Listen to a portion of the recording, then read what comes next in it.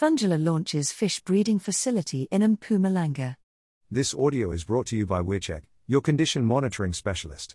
Coal producer and exporter Thungela on February 23 launched a fish breeding facility at the Loskop Dam Nature Reserve, in Mpumalanga.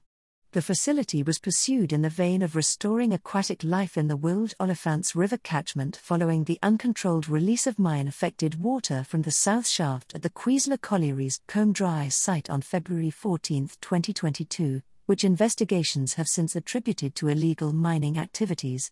Preliminary investigations showed that a concrete seal, built at the shaft, which was last used in 1966, in 2019, had failed. This caused the spread of a pollution plume that passed through the Wilge and Olifants rivers, eventually reaching the Loskop Dam inlet and affecting an estimated 60 kilometers of the river ecosystem, and completely decimating the entire fish population, as well as severely impacting on plants and microorganisms.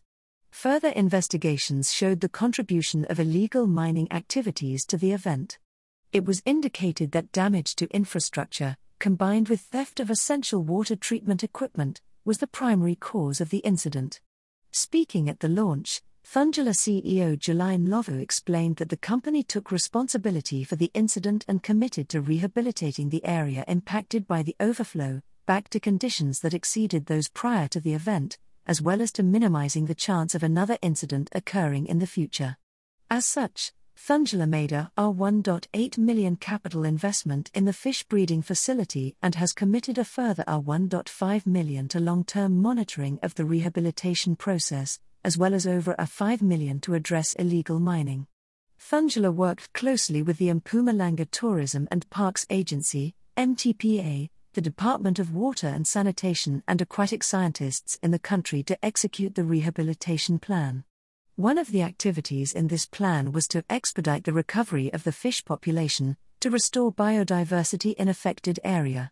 The water quality has now been ascertained to have returned to pre-incident levels, and resurgence in macroinvertebrate activity has been observed. Therefore, Thungela has determined that the fish can start being released into the area, to begin replenishing the stocks. 2 batches of fish, 100 in total, were released on February 23. This followed the recent release of about 600 fish. The indoor breeding facility mimics the environment's condition and has the capacity to breed several types of fish, with it housing 27 glass aquaria of varying sizes and 6 biofilters, each with individual temperature controls and filtration systems. As external aquarium setup houses larger species ready for reintroduction. It includes 3 tanks equipped with comprehensive life support systems capable of sustaining up to 700 kilograms of fish. The facility has been specifically designed to breed fish with optimal genetic quality sourced from local waters to expedite the ecological recovery process. The facility is located close to the affected area, and the fish will be bred and released on a continuing basis, with ongoing monitoring. The facility will be handed over to MTPA once the river system conditions are back to pre-incident levels, and it will assume responsibility for its operation. It was indicated that it could take anywhere from 5 to 10 years for this to materialize.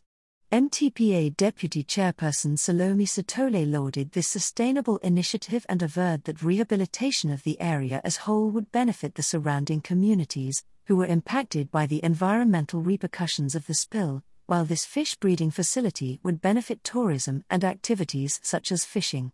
Thungela has also partnered with universities and other stakeholders to bolster research and work being done at the facility.